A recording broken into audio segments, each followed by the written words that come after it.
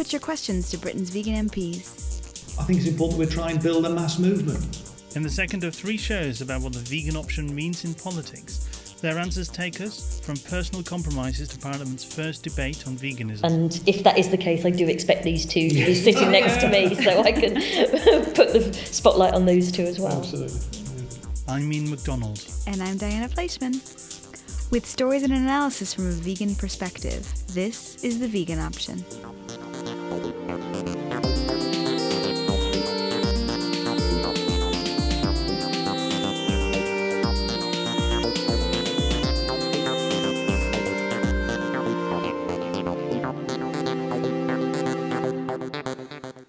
Last show, we brought the world's vegan lawmakers together by asking the world's largest vegan caucus, Britain's 3 vegan members of parliament, questions from their counterparts around the world. This show, we'll find out more about what the vegan option means for them in practice. And next show, we find out how they did in Parliament's World Vegan Day debate. Now, the 3 MPs, all from the opposition Labour Party, are Chris Williamson, the ex-bricklayer and hunt saboteur from the English Midlands, Kerry McCarthy, the UK's first vegan MP, and her party's social media expert, and Cathy Jamieson, who had a career in Scottish politics before coming to Westminster. Jordan Wyatt of internet radio show Coexisting with Non-Human Animals emailed an audio question. You can hear his show at coexisting.co.nz. We made a guest appearance on his World Vegan Day show. How do you feel about mentioning your veganism? Are you afraid about losing votes or being seen as too radical? I've never been fearful about that. I've always, made it well known that I'm a vegan, and some people do accuse you of being an extremist, but I think the people that level those sorts of criticisms are the kind of people that wouldn't vote for me anyway. For me, I think it's quite important that we do say that we're vegan, because I think it's important that we try and build a mass movement.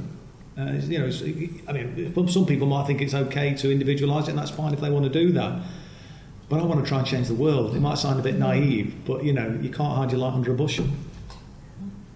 Well, I think when I got elected in 2005, in my maiden speech, I made reference to 2 of my very well-known predecessors, Stafford Cripps and Tony Benn, and they were both vegetarian and both teetotal, so I was drawing a parallel.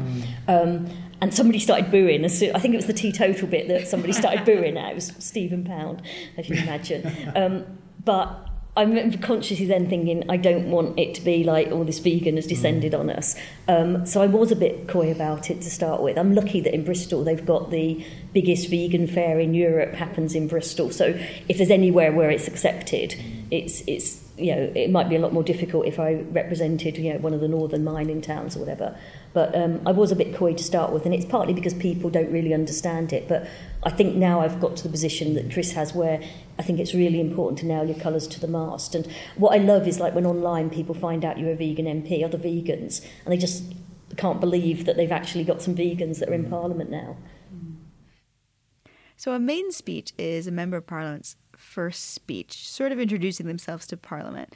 And I really like this clip because Kerry McCarthy is talking about people she admires, and she's laying it all out. And I was really surprised when I moved here to England about how rude and heckling and just funny Parliament can be.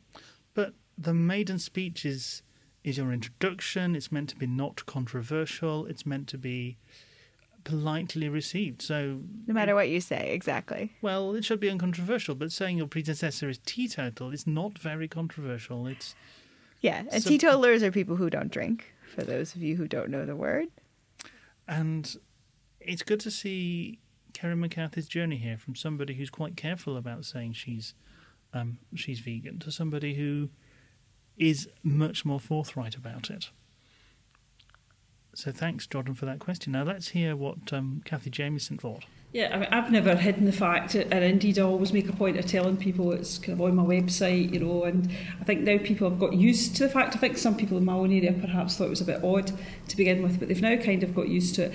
And certainly when I was in the Scottish Parliament, I was a minister in the Scottish Government for a while, and I was able to make small changes, like instead of having a pile of chocolate biscuits for guests coming in. We had a nice fruit bowl and various things like that, which probably didn't seem too much of an issue at the time, but it actually then got people into talking about, you know, why I was vegan, why I didn't eat certain things. And when I go out and do constituency engagements, most people in my local area know I'm vegan, and to be fair to them, they go to an incredible amount of trouble to try and produce some food that I will like and I'll enjoy, usually far too much of it, I have to say, but they do work really hard. I run an annual fundraising dinner for my constituency to raise funds for the Labour Party, and I did the first one because I was only elected in 2010 last year, and I made it all vegetarian and vegan. Not quite all vegan, didn't go the full hog, but it caused a few raised eyebrows and one or two criticisms, but I got a lot more thanks from people who were vegetarian and, you know, the few vegans that were there as well, because we didn't make a big issue of it, we just did it.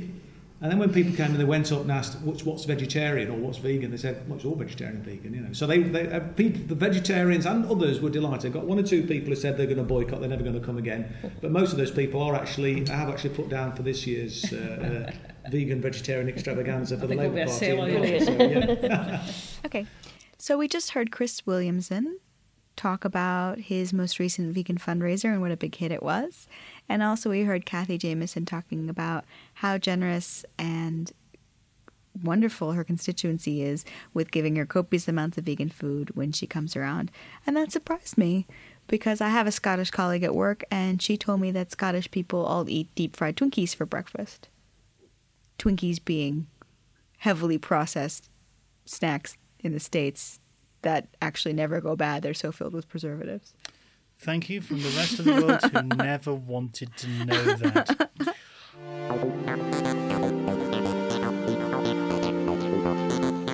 We got a question from somebody under the pseudonym Pourquoi Non on our blog at theveganoption.org, who asked what vegan options were served at Parliament. If you're a vegan who has tried to use a work canteen or cafeteria, you could probably identify with their answers. Most of the catering outlets here will have a vegetarian dish, but they're very rarely vegan. Soups are quite often vegan and are marked as vegan. But what's frustrating is because the meals are all pre-prepared, it's very difficult to say, can I have that without the cheese on? Because they're just put out on counters and you help yourself in all but the sort of more upmarket end of the catering. And also they have things like salad bars, but they insist on putting mayonnaise, or the pasta salads always has sausage in for some bizarre reason. So there's a long way to go, and I think perhaps, again, it's something that we ought to be pushing for.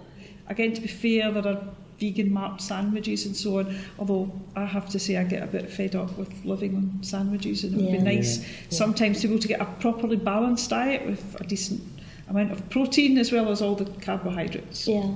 I mean, it's not something I've raised with the House authorities, and maybe we should. It's probably because I don't tend to. I mean, I do sometimes have the soup, and they do occasionally have some quite nice pasta in the tea room, in our tea room, which is. But I've seen you have beans and chips as well. Yes, indeed. Yeah. Generally, the vegan fallback, beans and chips. So I'd just sooner bring sandwiches and make something when I go back to the flat. Yeah, but we work very long hours. That's the trouble, yeah. So on a Tuesday, if you're in a committee or you've got meetings in the morning, you'd be here from like 9, 10 o'clock in the morning through to gone 10 o'clock at night. So and you eat a main meal at sort of 10:30, which I often end up doing. It's not brilliant. They are for World Vegan Day, though. They're doing a week's worth of having a vegan dish on every menu, which I've just found out. I think it would be quite good to have something like meat-free Mondays, and I think it was suggested actually by Caroline Lucas, the Green Party MP, who is intellectually convinced she ought to become vegan for environmental reasons, but likes cheese too much. So, because I lobby her every now and again on converting. But I think she got knocked back pretty swiftly by the powers that be on the idea that we'd have a meat-free Monday. And I think the argument for something like a meat-free Monday isn't just around the animal cruelty. Indeed, I think probably one that might be even more persuasive is the whole issue around the kind of environmental implications of the livestock industry. I remember when I was in the Scottish Parliament and the Greens actually had 6 MSPs at one time and none of them were vegan. And I remember being actually quite shocked. So, difficulty finding food for lunch and finding those who should really agree with you ideologically who aren't vegan aren't the only problems with being vegans in Parliament. I asked them what the least vegan thing they'd done recently was, because I'm difficult like that. And they talked about the non-vegan soap that there is in Parliament, but Cathy remembered something much more fundamental to their job. Sitting on the green leather benches is probably That's true. the other Yeah, thing. yeah. True, indeed. Well, that's something we do every day. Yeah. It's a tricky one, that. Chris is confessing to nothing. I suppose sugar is the other thing, actually, because white sugar is purified with animal bones, isn't it? And it's Well, it very used to be. I difficult. don't know if it still is, actually. Yeah. I know when I was a vegan bricklayer working for Derby City Council, modernising the council housing stock at the time, people would ask if I'd have a drink, and I'd say, I'll have a black coffee, please. And if they'd ask for sugar, I'd say, well, is it Tate and Lyle or Silver Spoon? Because Silver Spoon was okay, but Tate and Lyle wasn't at that time. And I took a view then that this ain't really the best way to build a mass movement by being so elitist that, because people thought you were a bit odd being a vegetarian and let alone. Yeah. And then they said, well, what's wrong with sugar, love? It's very difficult to kind of explain that. So I suppose I take a fairly pragmatic. So that's amazing that Chris Williamson was a bricklayer and vegan in the 1970s. And now he's in Parliament. And that's brilliant. But then I also think it's quite funny that he was asking about sugar. People just have no idea, especially in the 1970s. That's probably around the time that Peter Singer said he went to a woman's house who claimed to be for animal rights, and she served him a ham sandwich.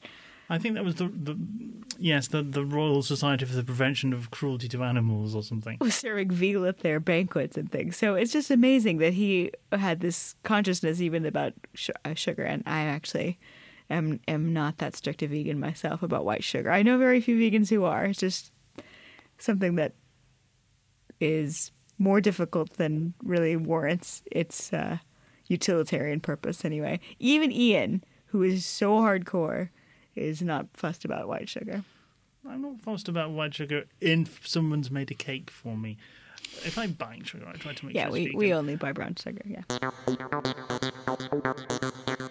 Somebody on the blog called Treacle Mine also asked the MPs what they're happy to do to help the vegan movement in Britain.